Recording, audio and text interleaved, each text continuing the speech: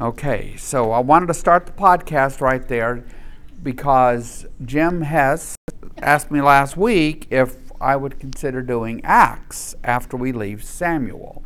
And I hedged because I didn't remember when the last time was that I had done Acts on Tuesdays or even on Mondays or even whether I had done it in the podcast era.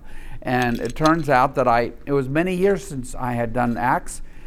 And it's not podcasted. I don't have a podcast series on Acts. So we're going to go to the book of Acts after we leave Samuel. I think that will be good. I think it will get us in the New Testament. Acts is a book that I think many Christians are unfamiliar with. You might be familiar with little bits and pieces of it in sermons, but otherwise, to get the whole narrative flow of Acts is something most Christians don't have, in my experience. And as well, in the book of Acts, you get a lot of sermons. It's basically a book of sermons with other stuff that happens in and amongst them. And so I think it will be really good, and we'll be able to have some good theology discussions that will arise out of the book of Acts. And it will tell the story of the early church. And it really tells a story that we're still part of. You see, we're 2,000 years later, but their story is our story because Jesus hasn't come back yet. Right. Their story will be our story until Jesus returns. So that we'll do that when we finish Samuel. Then I only need to decide whether to carry the story of David all the way to his death, which would take us a little ways into the book of Kings. So we'll see when we get there. I might do that, just since it's all about David. Because when the book of Samuel ends, David is still alive, but you don't get the story of his passing, which is, again, like all the David stories, are just filled with wow. Okay, so we might do that, and then we would go from there. No matter how much you wanted to keep going in the book of Kings, because that's what happens. Because then you want to, well, wait, don't, we can't stop it. I got to hear about Solomon. So that's called a teaser. So someday we'll come back and we'll do the book of Kings again. Last time we did it was in 2018. Karen tells me that's a long time. So anyway, okay. I'm going to open us with prayer. Then I'll ask if there's anything y'all would like to talk about today. And this is a place where you can bring questions that you can't bring anywhere else. Where there's no other forum in which we can talk about theology and the Bible and so forth the way we can in a room here with 60 or 70 people in it. So would you pray with me? Gracious Lord, we are grateful to be here today. You are a great God who loves us and who has provided us with this fellowship, which we love. We love to come here and see our friends and talk and laugh and make new friends and new acquaintances. And you have provided us with Scripture, which is your revelation of yourself to us, as well as the journal of your people, our people. And we know that your Holy Spirit is among us, and we know that your Holy Spirit will open the pages of Scripture for us, just fill us with lots of energy and enthusiasm today as we return to these stories of David and Absalom. In Jesus' name we pray. Amen. Amen. So, my friends, is there anything that you would like to talk about before we get rolling today? Yeah, Eddie's here. Eddie's here. Okay. Nuts. Nobody? All right. Yes. Prayers and thanks for that little girl being found. Oh, yes. For the what? Of the little girl up in Pennsylvania. Thanks and prayers. Yes. That. It seems rare that one of those stories turns out well, huh? Yeah. So you heard that the little girl had gone missing, and you figure, well, this is not going to have a good ending. But she was found.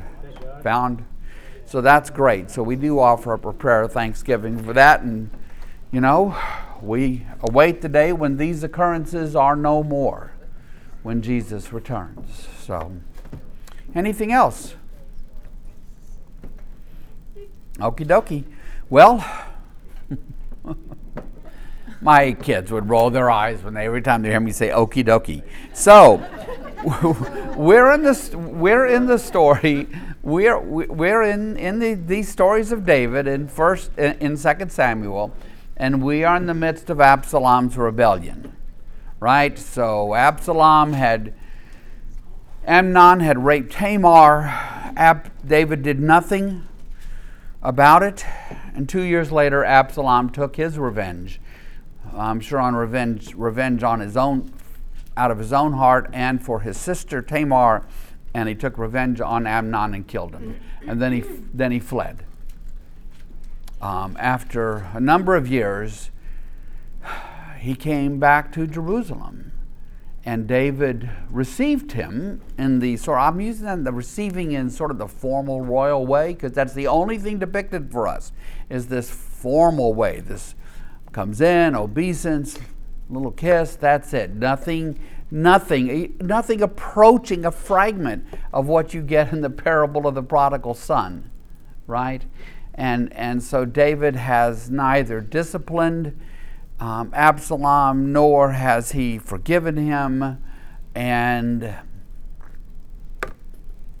as a result, Absalom sets his own course, and he begins a political campaign, right? Making his own friends. He certainly looks the part, right? He's got the good looks, and he's got the big hair. You know, this is just an aside, but I was watching college football recently, and I pointed out to Patty the Notre Dame quarterback named Sam Hartman. And I said, Patty, that's a pretty good looking guy. She goes, he is. So I'm listening to the radio on Sunday while I'm driving into church at, dark 30. And they had some talk guy on, and he refers to Sam Hartman at Notre Dame and says, the most handsome man in all of football. Right? And so that made me then think of Absalom. Sam Hartman's even got a big old head of black hair. Now, I know a lot of y'all are going to race out and Google up Sam Hartman, right? Yeah, at Notre Dame. He's a Notre Dame quarterback. Don't know how good a quarterback he is, but may not matter very much. So Absalom's got the looks and the features, and he's so handsome, and he's got the hair, and he really knows how to maneuver people in politics and get them on his side. So he goes to Hebron, which is not far from Jerusalem. It's the place where David was crowned the king of the United Tribes, and Absalom declares his kingship, basically. And David realizes that Israel is turned against him, and he and his royal court are fleeing. David's even seen the betrayal of a close confidant, Ahithophel, who left David and went over to Absalom's side. And so what we are in now is a whole string of stories and encounters that David has with people as he is fleeing Jerusalem. And they will all matter, I'm not going to tell you why. They just all do. And the first one we had last week was where he encountered Ittai the Gittite. And Ittai the Gittite is someone who tells David that he is ready to go on with David, to flee out into the wilderness with David. And David's response is, look, you've only been involved in this for a short time. You're a foreigner. You don't have to do this. Just go back to the city, right? You don't have to do this. And it is a good moment for David when David has really had a string of very terrible moments, some of them being acts of commission, such as his taking of Bathsheba, his murder of Uriah, and some of them are acts of omission, maybe frozen by guilt and unable to deal with Absalom's murder of Amnon. But David has now got himself in this position where the throne given him by God is now going to be occupied by Absalom. And you could say, well, but Absalom's anointed by God. Well, yeah, but if David is fleeing the city for all intents and purposes, Absalom is going to be king. And we will see David responding to not only the tribal view of who's king, but also God's view in the coming verses. So let's get us back into let's go back to the story of Ittai. Let's go to verse 21 in the story of Ittai. After King David has said, you don't need to come with us. You don't need to come with us. But Ittai replied to the king, as surely as Yahweh lives, and as my lord the king lives, wherever my lord the king may be, whether it means life or death, there will your servant be. And David said to Ittai, go ahead, march on. So David gives Ittai permission to stay in Jerusalem, but Ittai doesn't take it. So he is a loyal man to David in this time of rebellion. In a time of rebellion, loyalty counts for a lot. David wants to know who is with him in this. And Ittai, the Gittite, I love that, really. It's like a t-shirt. Ittai, the Gittite,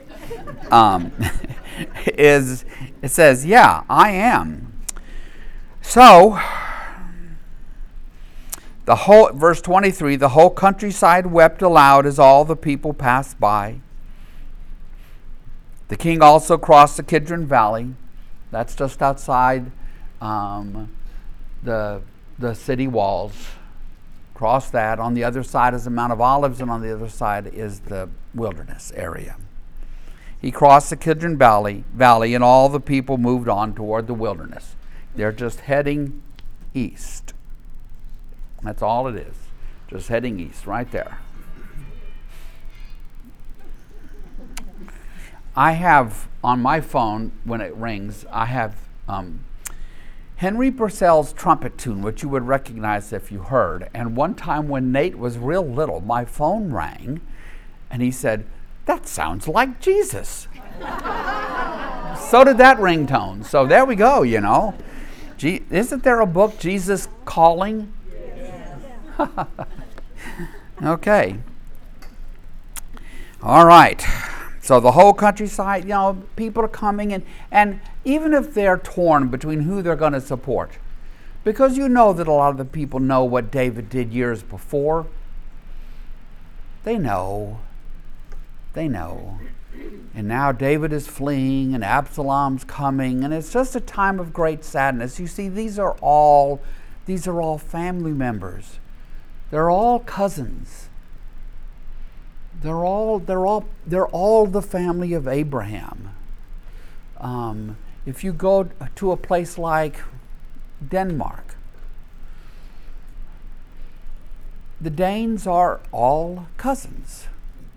They started accepting immigrants, in the last decades, but until that point, the country was made up of, they're all cousins. And that's a very different thing than for America, right? Where we have people coming in from all over the world. Always have had people coming in. Sort of the melting pot thing, right? Or whatever. You might want to think about it. So this is not that. These are all cousins that are wrapped up in this time of rebellion. And I imagine for many people, they don't really... There doesn't even seem to be a big, political purpose to it all. It's father David, son Absalom. Absalom is hurt. David has been frozen into inaction, and here we end up with the rival for the kingship of David. So, verse 24. Zadok. Remember Zadok? Zadok is the priest. Zadok is the priest. Zadok was there too, and all the Levites, that's the family of priests, who were with him, were carrying the Ark of the Covenant of God. So when David flees, the priests who are loyal to David take with them the Ark of the Covenant of God. Now this is very, very significant. There is not a temple at this time. Okay, the Ark of the Covenant, I'm sure, was kept probably in some sort of structure. We're not told a lot about it. But to carry the Ark of the Covenant of God with them says huge, huge things about their view of whom God is behind in this, whom God is with in this. So much so that much later in the story of the kings, when there is open revolt by the 10 northern tribes against the southern tribe of Judah, the man leading the northern tribes in revolt is named Jeroboam. And he, in order to deal with the significance of the Ark of the Covenant and the temple being under the control of the tribe of Judah, builds 2 golden calves for the people of the northern tribes to worship. Now, if you're saying to me, that's crazy. It is crazy. It's like the worst thing possible, but he puts one up at Dan in the north and one in Bethel in the south, kind of on the border, if you want to think about that way, between Judah and the northern tribes. It's terrible, it's terrible, it's terrible, but it illustrates the way the Ark of the Covenant would be viewed. So it's not a small thing at all. It's a big thing that when David flees, he's fleeing with the Ark. They set down the Ark of God, and Abiathar offered sacrifices until all the people had finished leaving the city.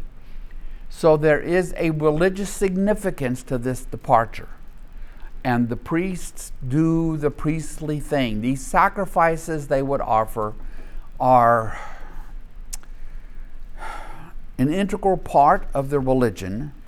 How do we see them? I came up with a metaphor a long time ago that I really liked, and I've stuck with it. They are like a splint. You know, if you break your leg, a splint helps hold it together and helps you function, but it doesn't heal things. It might help healing, but you still got the broken leg when you leave the doctor's office with the splint on. So in that way, the system of priests and sacrifices would enable God to live with these people, but it isn't the healing. It isn't the end goal. The splint isn't the end goal. The splint is merely to get you through until you have that healing. And of course, for the Israelites, that healing comes 1,000 years later in the person of Jesus Christ. Is that clear? That was a lot of shorthand in all that. But you know, there are a lot of ways to talk about this, but that's one of 1,000. Yeah. Oh, okay. Tricked me there, Andy. Okay. So, the priests have put down the ark. They have offered sacrifices there. All the people have now left the city. Verse 25.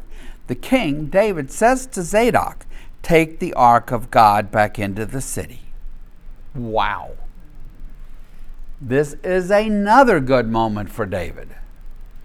Remember the mistake that way back early in the book of Samuel, when the Israelites took the Ark of the Covenant out of the tabernacle and took it into battle with them and the Philistines, figuring it would be like some sort of, magic army that would enable them to defeat the Philistines. And what happened?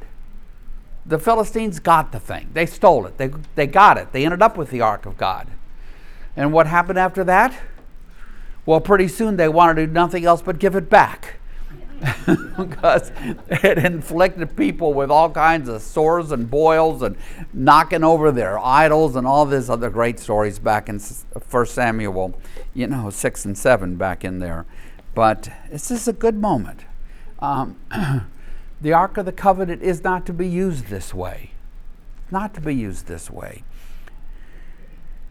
And David says, "If I find favor in Yahweh's eyes, He will bring me back and let me see it and His dwelling place again. But if He says, I am not pleased with you, then I'm ready. I'm ready. Let Him do to me whatever seems good to God." Let God do to me whatever seems good to God. If I go back, if God finds favor, I'll return. I'll be back with the ark.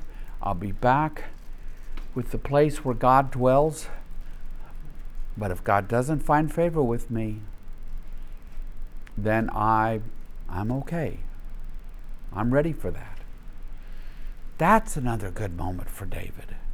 You know, we went a long time without having good moments for David. And I call them good moments. I mean, where you see a David, much like the David we saw in the chapters leading up to his taking of Bathsheba, which seems so out of character for David. And I think it was out of character for David. That is part of what sin is. Sin is this monster that waits to grab us. And sin causes us to do things that really are out of our character. We give in. We give in to temptations. We give into darkness. We give into coveting, or we give into anger or lust or greed, and there might be lots of reasons we do it. But David did. But here now we see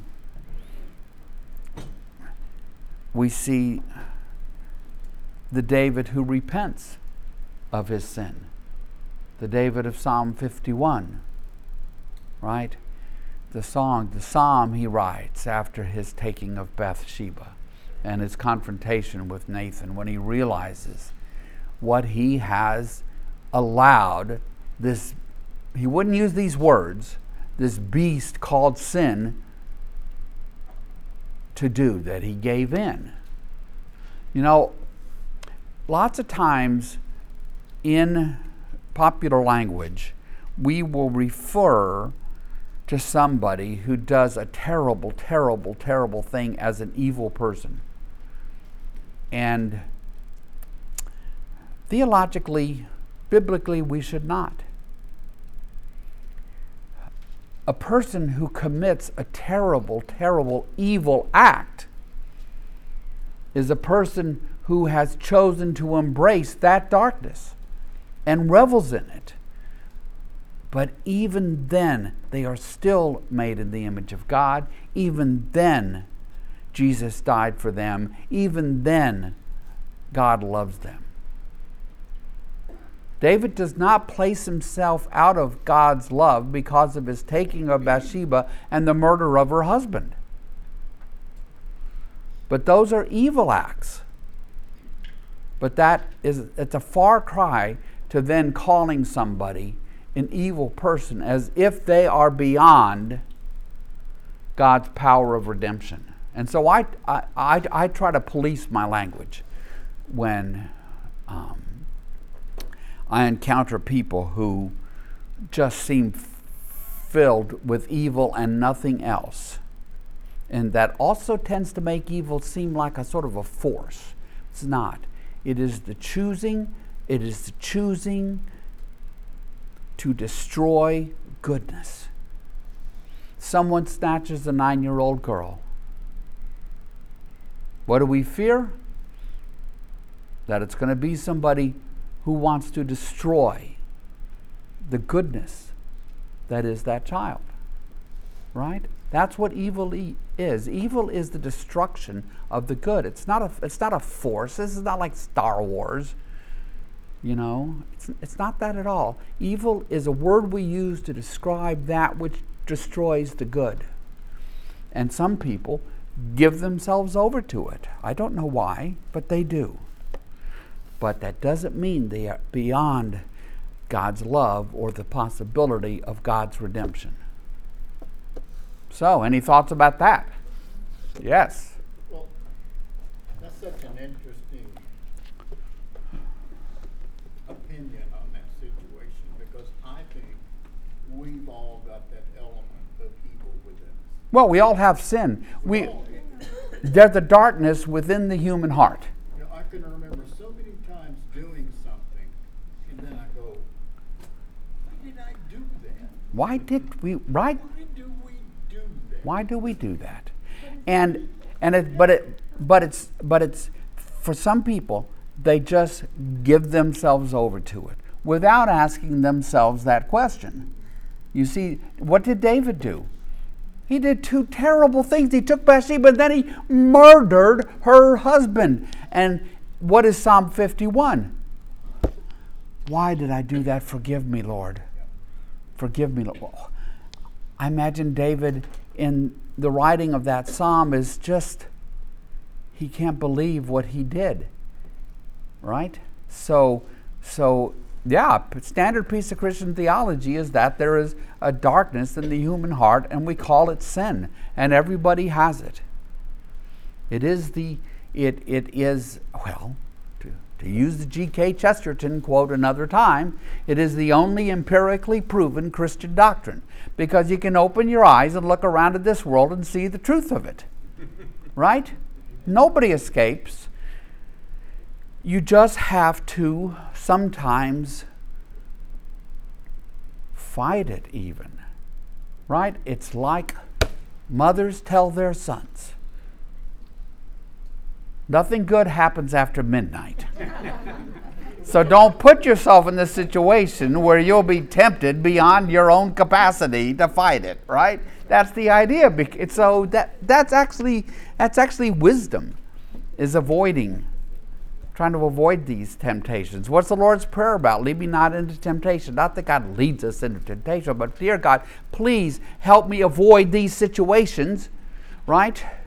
Where I will make better choices, not poorer choices, but sometimes, in truth, everybody makes poorer choices. So, anyway.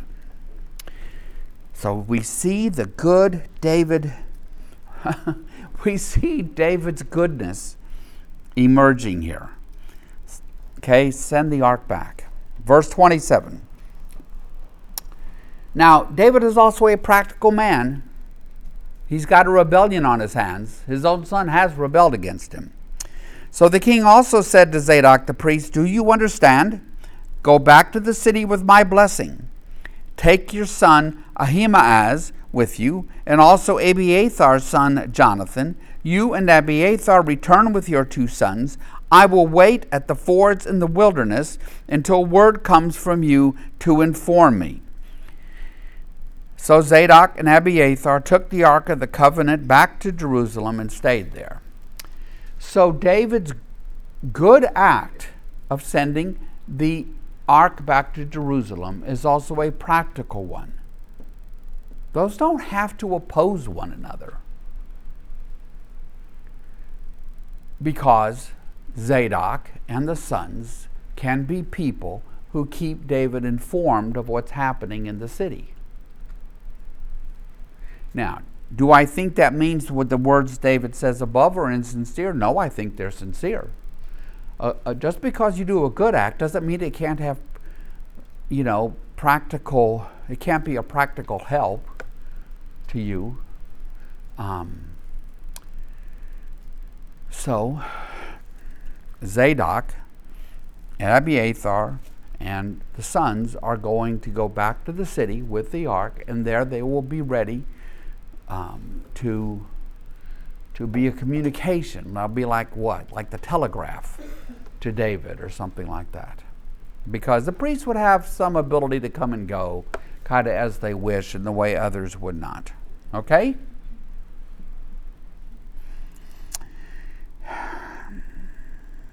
So, 29, Zadok and Abiathar took the ark of God back to Jerusalem, and they stayed there. But David continued up the Mount of Olives. You just leave the city, you go down into the Kidron Valley right there. It's all very close together and small, and then up on the Mount of Olives and then down the backside. In a car with not much traffic, it would take 15 minutes to leave Jerusalem, cross the Kidron Valley, and up and over the Mount of Olives. That's even if a light or two gets you. Now, the truth is, there's always traffic. And it takes forever to get around that side of Jerusalem when you're trying to get to the Garden of Gethsemane. But that's another story. Okay? So David continued up the Mount of Olives, weeping as he went. His head was covered, and he was barefoot. He's in mourning, Why do you think he's weeping?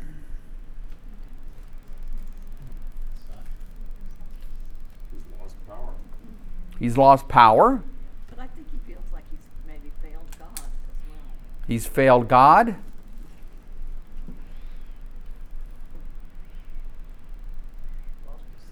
Lost his son.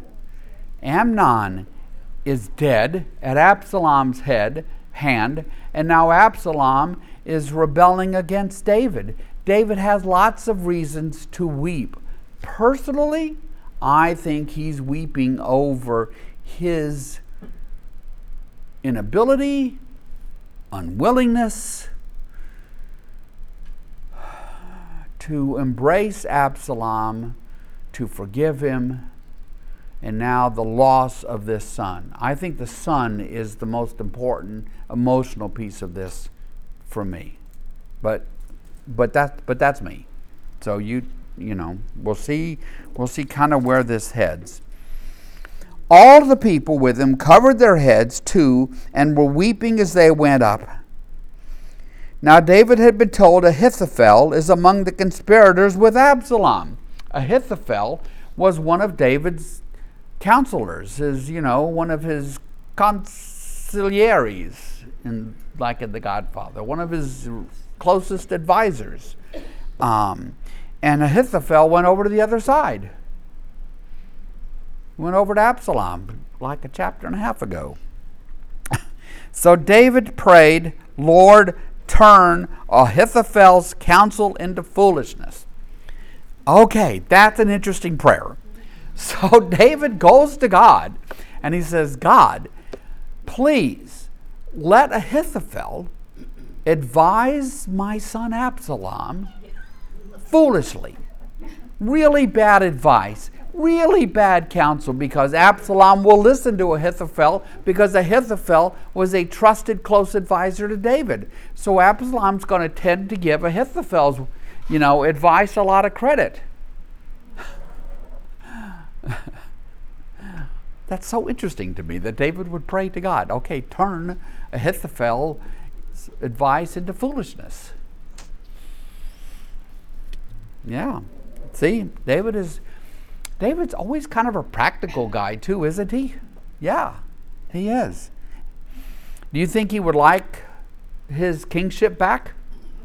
Like to be back in Jerusalem? Yeah, I don't think there's conflicts and all. He wants the kingship back.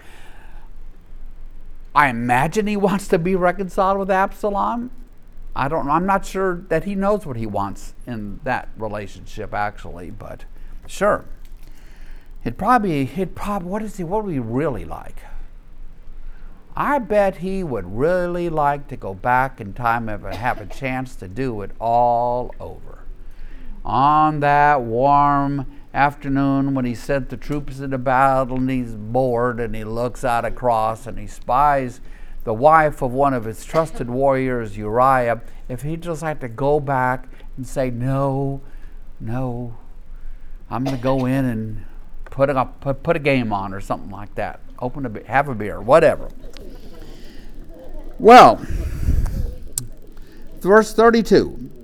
When David arrived at the summit, this is not a long walk. This is not a big climb. Lauren, you've been there. The Mount of Olives, calling it a mountain, is making a molehill into a mountain. Right? It's a ridge mountain. It's not high. It's just you go up. You could just walk up it. People do it over in East Jerusalem every day. They just walk up to the top of the Mount of Olives. And then when you reach it, you go down the other side. But it's not like a summit. The way you think of a summit, it's a ridge. It's a ridged mountain. A humpback mountain, they call them sometimes. Well,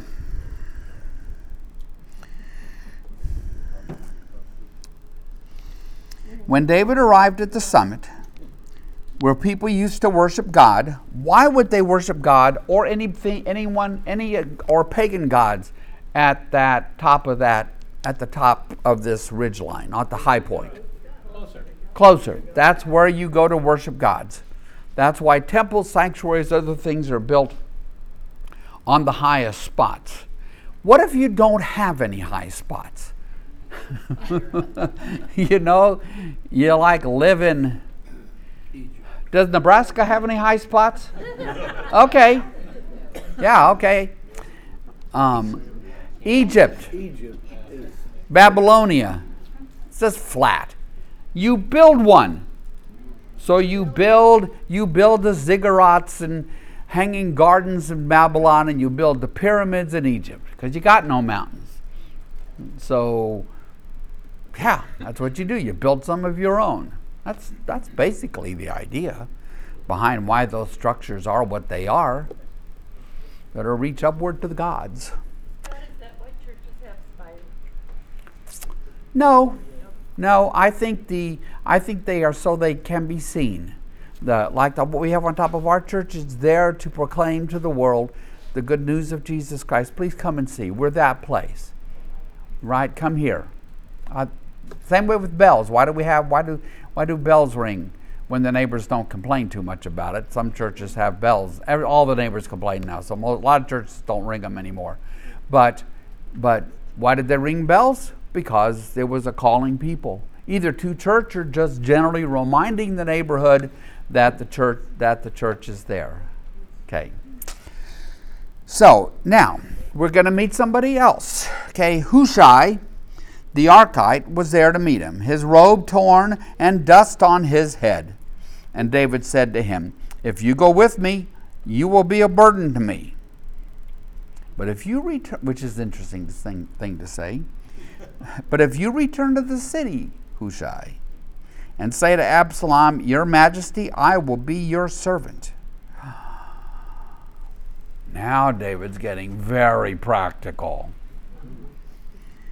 Hushai, if you return to Absalom and you say, "Your Majesty, I, Hushai, will be your servant.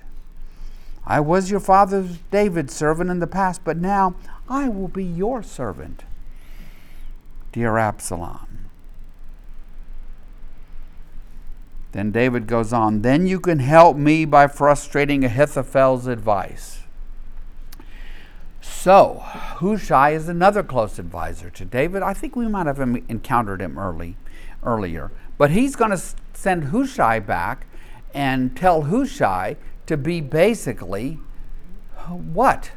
Kind of like a spy and an agent. Mole. Yeah, a mole. And not just a mole who's going to take notes and stuff. A mole who's going to actually do things. He's supposed to make sure that Absalom gets the very worst advice possible. Because David doesn't know if God's going to really, truly, genuinely answer his prayer and turn Ahithophel into a master of foolishness. So he's going to send Hushai back and say, "Look, we got to make sure that Absalom makes some really bad decisions." And so he's going to send him back in secret.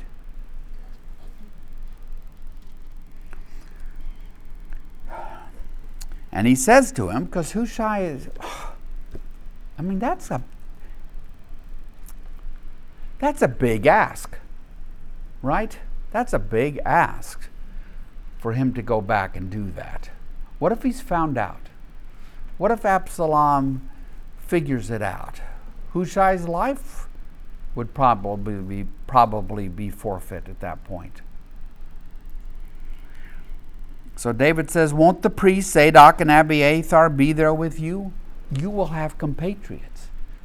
We're going to have like a little network of informants and spies and agents. Hushai, Zadok, Abiathar. "Tell them anything you hear in the king's palace. Their two sons, Ahimaaz, son of Zadok, and Jonathan, son of Abiathar, are there with them. Send them to me with anything you hear." So David has now put in place this entire spy network in Absalom in the palace. True? Yeah.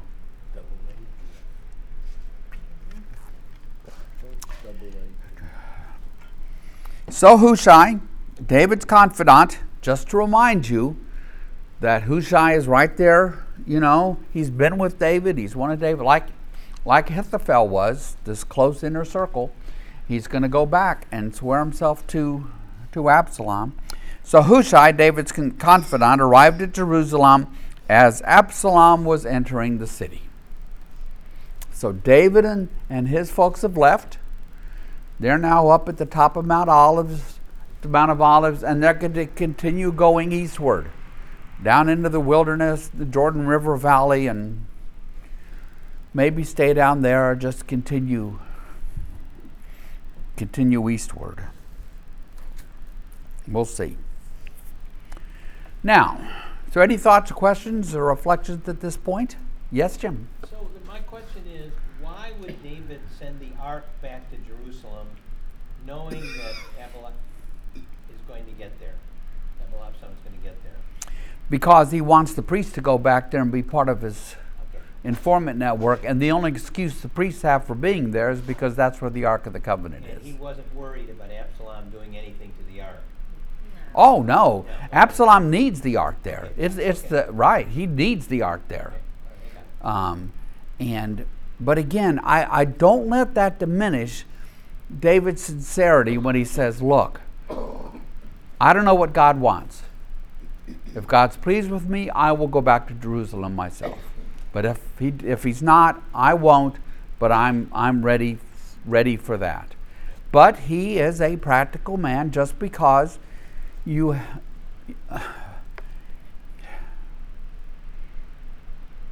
okay, so Robert Hasley.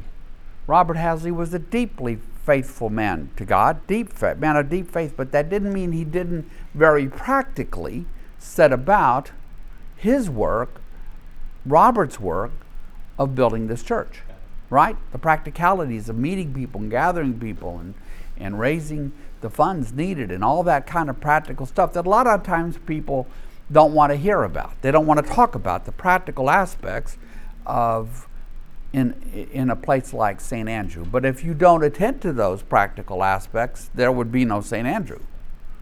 That's what Robert understood, right? Okay, so anything else? Yes, Phil. Would sending the ark back also allow him to move more tactically in any way he needed to without having to carry the ark with him? It certainly would be. I mean, the ark is a little cumbersome, and we saw what happened one time when the ark was sliding off the cart and that poor guy touched it and died. So, but I don't think that's the key. The key is that the ark gets the ark going back signifies that the ark will be where it should be, which is in Jerusalem, like David took it there in the first place, and practically speaking, it gets the priests back there where they can be informants for David and keep him informed of what's going on in the city.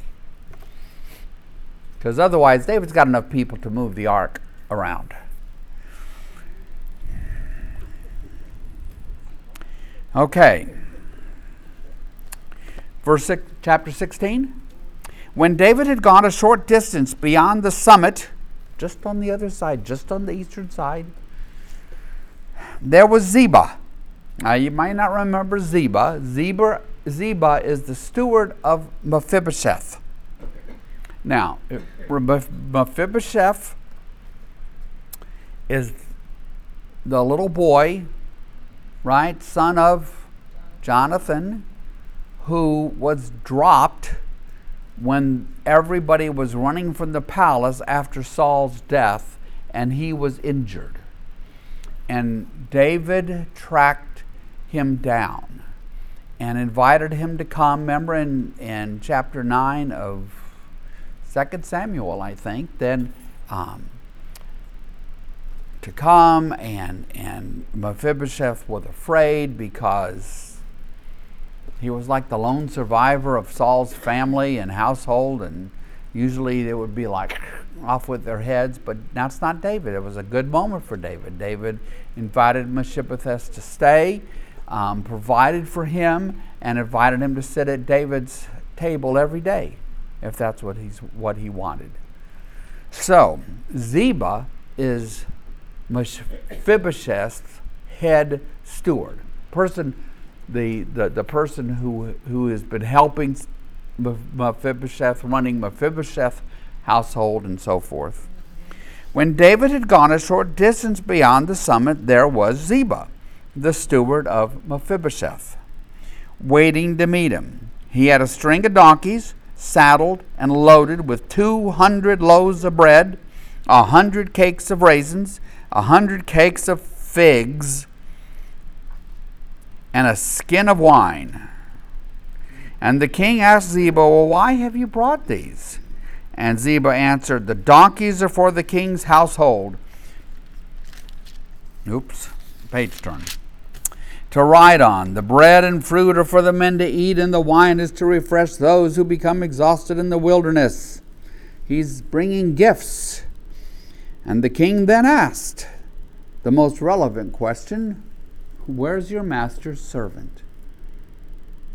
Where's your master's grandson? Where is Mephibosheth, the master being Saul? Where is your master's grandson? And Ziba said to him, he's staying in Jerusalem because he thinks today the Israelites will restore to me my grandfather's kingdom. So what is Ziba telling David? That Mephibosheth is not only choosing to stay in Jerusalem, seemingly on Absalom's side, but he's waiting there thinking the people are going to get so disgusted with all of this, they're going to give the kingship back to the household of Saul, and the crown will be put on Mephibosheth's head. So that's betrayal piled on top of betrayal on top of betrayal. That's multi-layer betrayal. That's like a 3-layer cake. Whew. Man, David, those words must have cut through David like a knife. You know, David's probably thinking to himself, well, and, that's why people get rid of everybody from the ex-king's household, because it's exactly this. I invited him to my table. I told him he could sit at my table every day. I provided for him. I made life good for him. And this is what he's doing? Then the king said to Ziba, I, as king without a throne, all that belongs to Mephibosheth is now yours. I humbly bow, Ziba said. May I find favor in your eyes, my lord the king. Now that little interchange you need to hang on to, because you are still not through with Mephibosheth. It's just to make sure that by the end of his story you actually can pronounce his name. I practiced a long time to master Mephibosheth, let me tell you.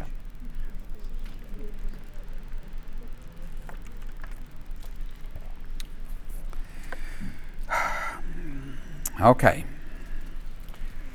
So, we've met Ittai. We've encountered Zadok, who was sent back to the city. Hushai, who David explicitly sent back in order to frustrate in the advice that Ahithophel is going to give Absalom. We are now met Ziba, Mephibosheth's steward. You see, when I said that we're now in this pretty long section, whereas David's fleeing, he's encountering all these different people. Well, as King David approached Bahurim, a little bit of something on the east side there, a man from the same clan as Saul's family came out from there. People have long memories. You ever know somebody who is really good at carrying a grudge? Year after year after year after year. In Patty's family, a distant part of Patty's family, there was a married couple who lived across the street from parents and hadn't spoken to them in 25 years because of something that happened 25 years ago. Sadly, that's not a rare story. There are people who just like to nurse their grudges and feed their grudges. And I think maybe sometimes it makes them feel self-righteous, and they just can't get off it. They just won't get off it. And it goes year after year after year. You can see it in families. You can see it in politicians, because they're human too. Just like, okay. But Shimei is from the household of David. That's why you're told, the household of Saul. That's why you're told which clan he's in, because it's going to be significant. That's who Shimei is. He's from Team Saul. Team Saul. Well, his name was Shimei, son of Gera, and he cursed as he came out of his house. So I always picture David kind of going by. He's riding some little, donkey or something. Maybe he's even barefoot and walking. And Shimei comes out of his house, runs through his front yard. They didn't really have yards and stuff like we do now. But yeah, he runs through the front yard. And he's cursing and he's shouting and he's cursing and he's shouting and some 4-letter words are all coming out. He's angry. He's upset. He pelted David and all the king's officials with stones. Whoa.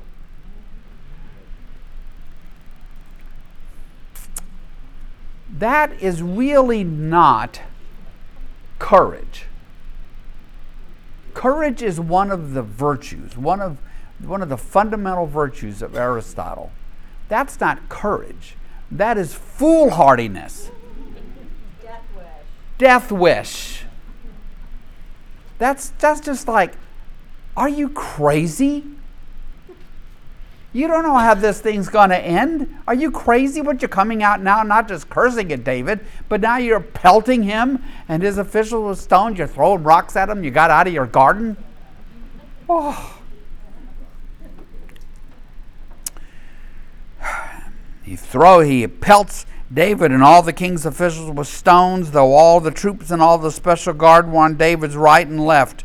So he's got an escort, and that guy's heaving stones in there and cursing and screaming, and spittle's coming out of his mouth, and he's just like gone crazy as he cursed. So this is going on. Shimei said, "Get out, you murderer." He knows the stories. He knows the truth. I bet you everybody does. Get out, you murderer, you scoundrel. Yahweh has repaid you for all the blood you shed in the household of Saul, in whose place you have reigned. Yahweh has given the kingdom into the hands of your son Absalom. You've come to ruin because you are a murderer. Now, David actually never murdered anybody in the household of Saul, but is the charge of being a murderer true? Yeah. Yes.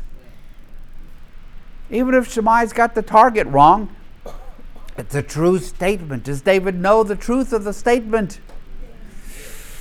Yes, indeed he does. Indeed he does. You've come to ruin because you are a murderer. I think back to the prophet Nathan, who says, "You are that man." I always picture him pointing his finger at David. "You are that man. You are that taker. You have brought the sword into your house." And now this is where it has brought David. David knows that he has come to ruin because he did murder.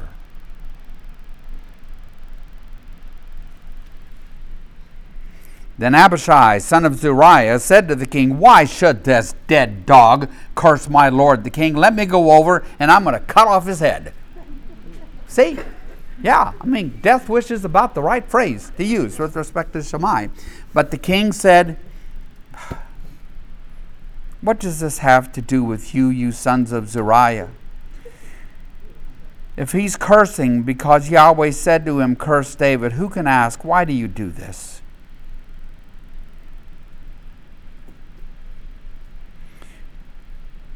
There is for these ancient people a very strong belief that all things that happen because of God's immediate hand in it.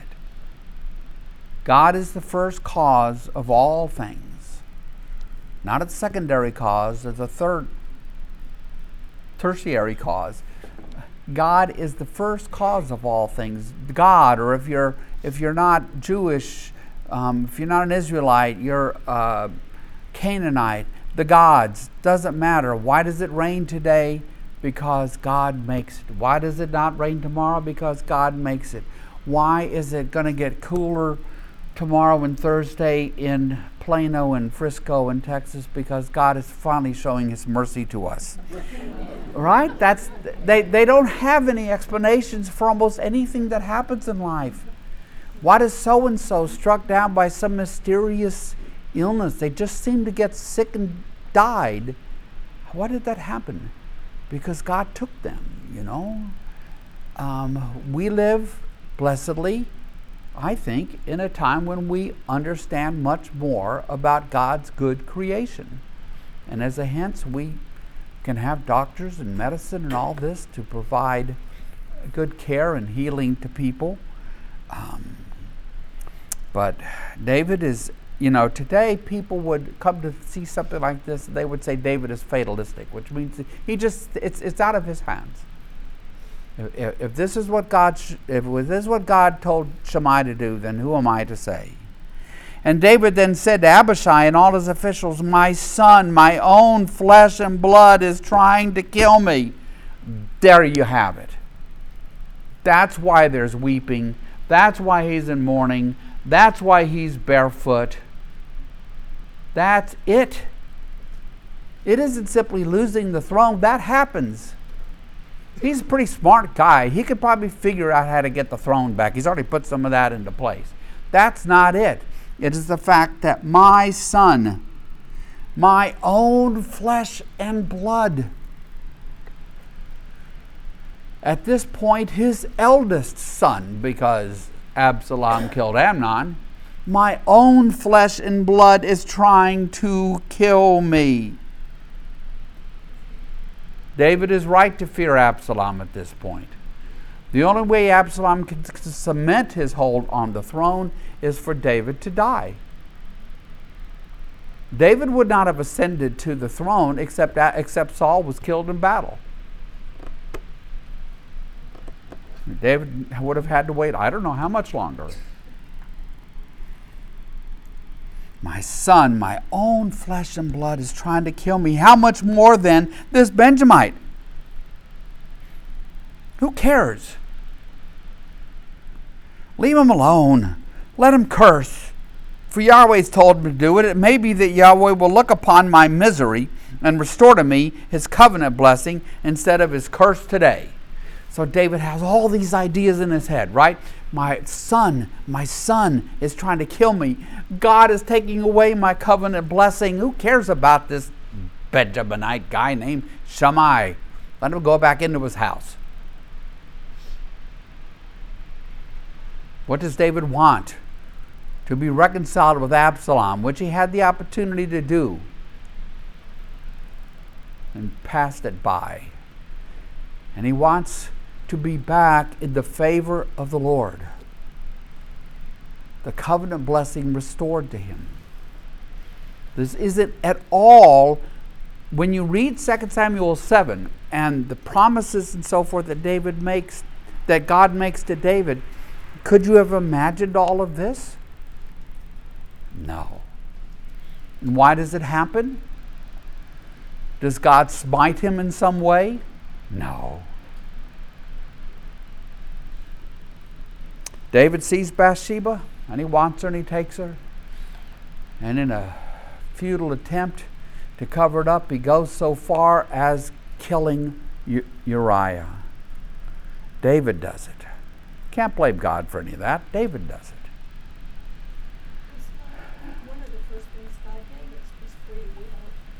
Yeah. So David made his choices. David made his choices. And they were terrible choices. David made many, many good choices. But you see, I worked for a guy once that came to Texas to work for him, and he took me out to breakfast after ignoring me for like 6 weeks, and I wondered what the heck I had done. But moving here. But anyway, so he takes me to breakfast. He says, "Okay, you're going to make some mistakes, Scott. That's okay. Everybody makes mistakes. My job is to help make sure you don't make mistakes we can't fix." And that's the pickle David finds himself in. These are not small mistakes David made. These are huge mistakes David made. I don't think I personally know anyone who has murdered somebody. I've known people who have ended up in prison. I had a classmate, an actual classmate, class of 78 from Harvard Business School, who went to prison. But murdering somebody? No. Mm-mm. So, but that is what David did. It's about as bad as it gets. Okay. Anything else? Verse 13. So David and his men continued along the road, while Shimei was going along the hillside opposite him. The guy does not give up. Cursing as he went and throwing stones at him and showering him with dirt. The guy is relentless. Look how long this story is going on. All the time Shimei's out there cursing, stones, dirt, everything else, all heaping them all on David. The king and all the people with him arrived at their destination exhausted. I bet. They've gone to Bahurim, and there he refreshed himself. There they stopped. They're going to gather themselves and refresh themselves. That's really, where do you go? Right? I don't think Bahurim is on this map. Oh, here it is. You know, there are aspects of this map that I don't like too much. I mean, it implies that this is a big old long distance, and it's not. But Bahurim would be a place to the east. I think if we walked it in these days, we'd find it further away than this. Not simply sitting just on the other side of the Mount of Olives. But in any event. All right. So, any thoughts or reflections?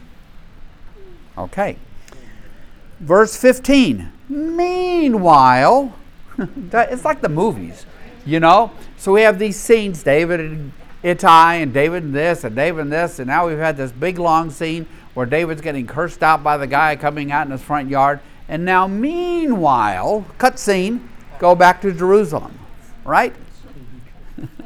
Cut scene, go back to Jerusalem. Meanwhile, Absalom and all the men of Israel came to Jerusalem, and Ahithophel was with him. Then Hushai the Archite, David's confidant, went to Absalom and said to him, "Long live the king! Long live the king!" Because Hushai is going to suck up with everything he's got. He's going to get his way into Absalom's inner circle. Why? Because David wants him to go into that inner circle and frustrate Absalom's ambitions and plans. Absalom said to Hushai, "So this is the love you show your friend?" He's suspicious. Hushai, this is the love you show your friend David by running over here to me and hollering out, "Long live the king, long live the king." If he's your friend, why didn't you go with him? Hushai said to Absalom, "No, the one chosen by Yahweh, by these people, and by all the men of Israel, his I will be, and I will remain with him." Now, have we seen any reason why Absalom would think that he is like chosen by God for this? Any anointing ceremony, you know? But he would like it all to be true, and it's flattery of the best order. Flattery. What? He's buttering him up. He's buttering him up. You know, if you want to flatter somebody, you can't. A big element has to be to tell them what they want to hear. What does Absalom want to hear? Oh, yes, you're the one. You're the one. You're the one. Capital O1. You're the one. You're the one.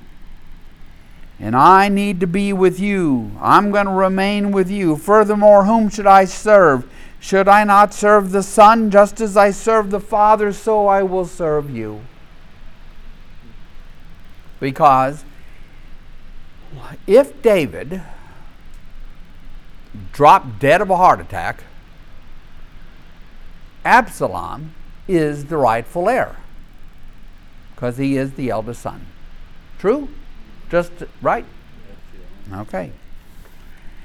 So Absalom then said to Ahithophel, give us your advice. What should we do? And Ahithophel answered, saying, sleep with your father's concubines. Now this is not snooze time. You get that, right?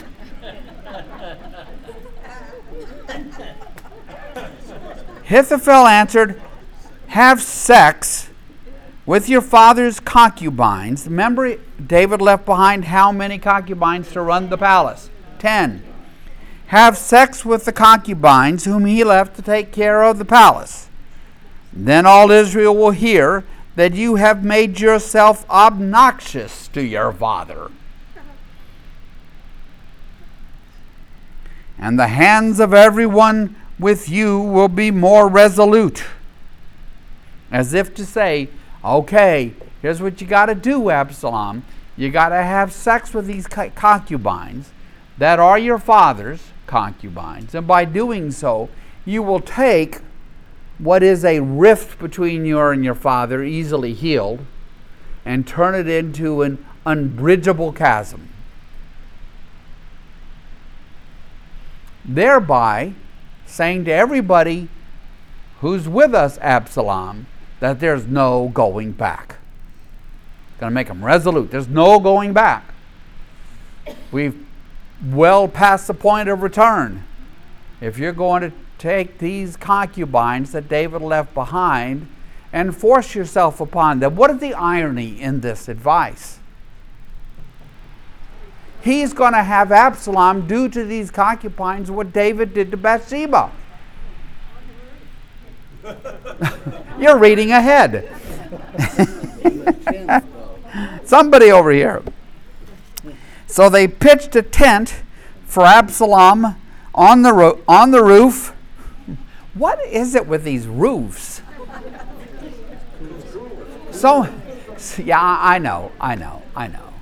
You know, here in Texas, you know, a lot of the roofs I see are so steep, they'd all just go rolling off instantly.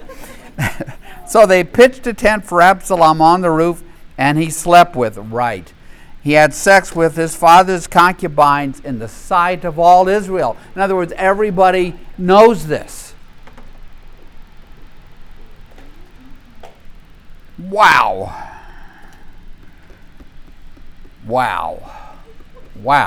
That's kind of a wow moment, don't you think? And I think we need to end on that wow moment. Yes. Nathan predicted this would happen. He did. He sure did. If you go back and you look at chapter 12, this is the continuation. If you go back and look at what Nathan says, then we'll do that in the last moment here of class today, because I have 2 minutes left. Go back to Nathan in chapter 12. Good grief.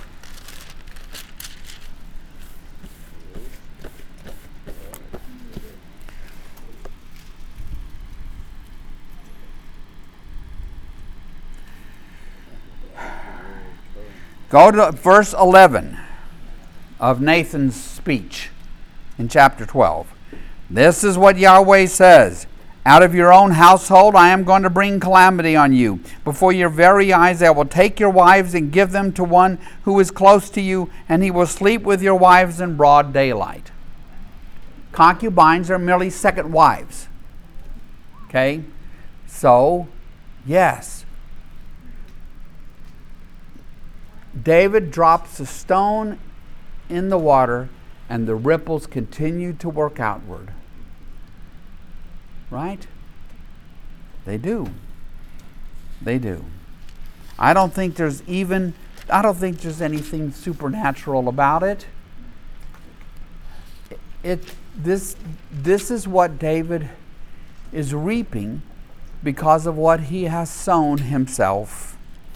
And when we come back next week, we're going to pick it up right there with this piece of advice from Ahithophel to David. So any other thoughts or questions before I pray us out of here?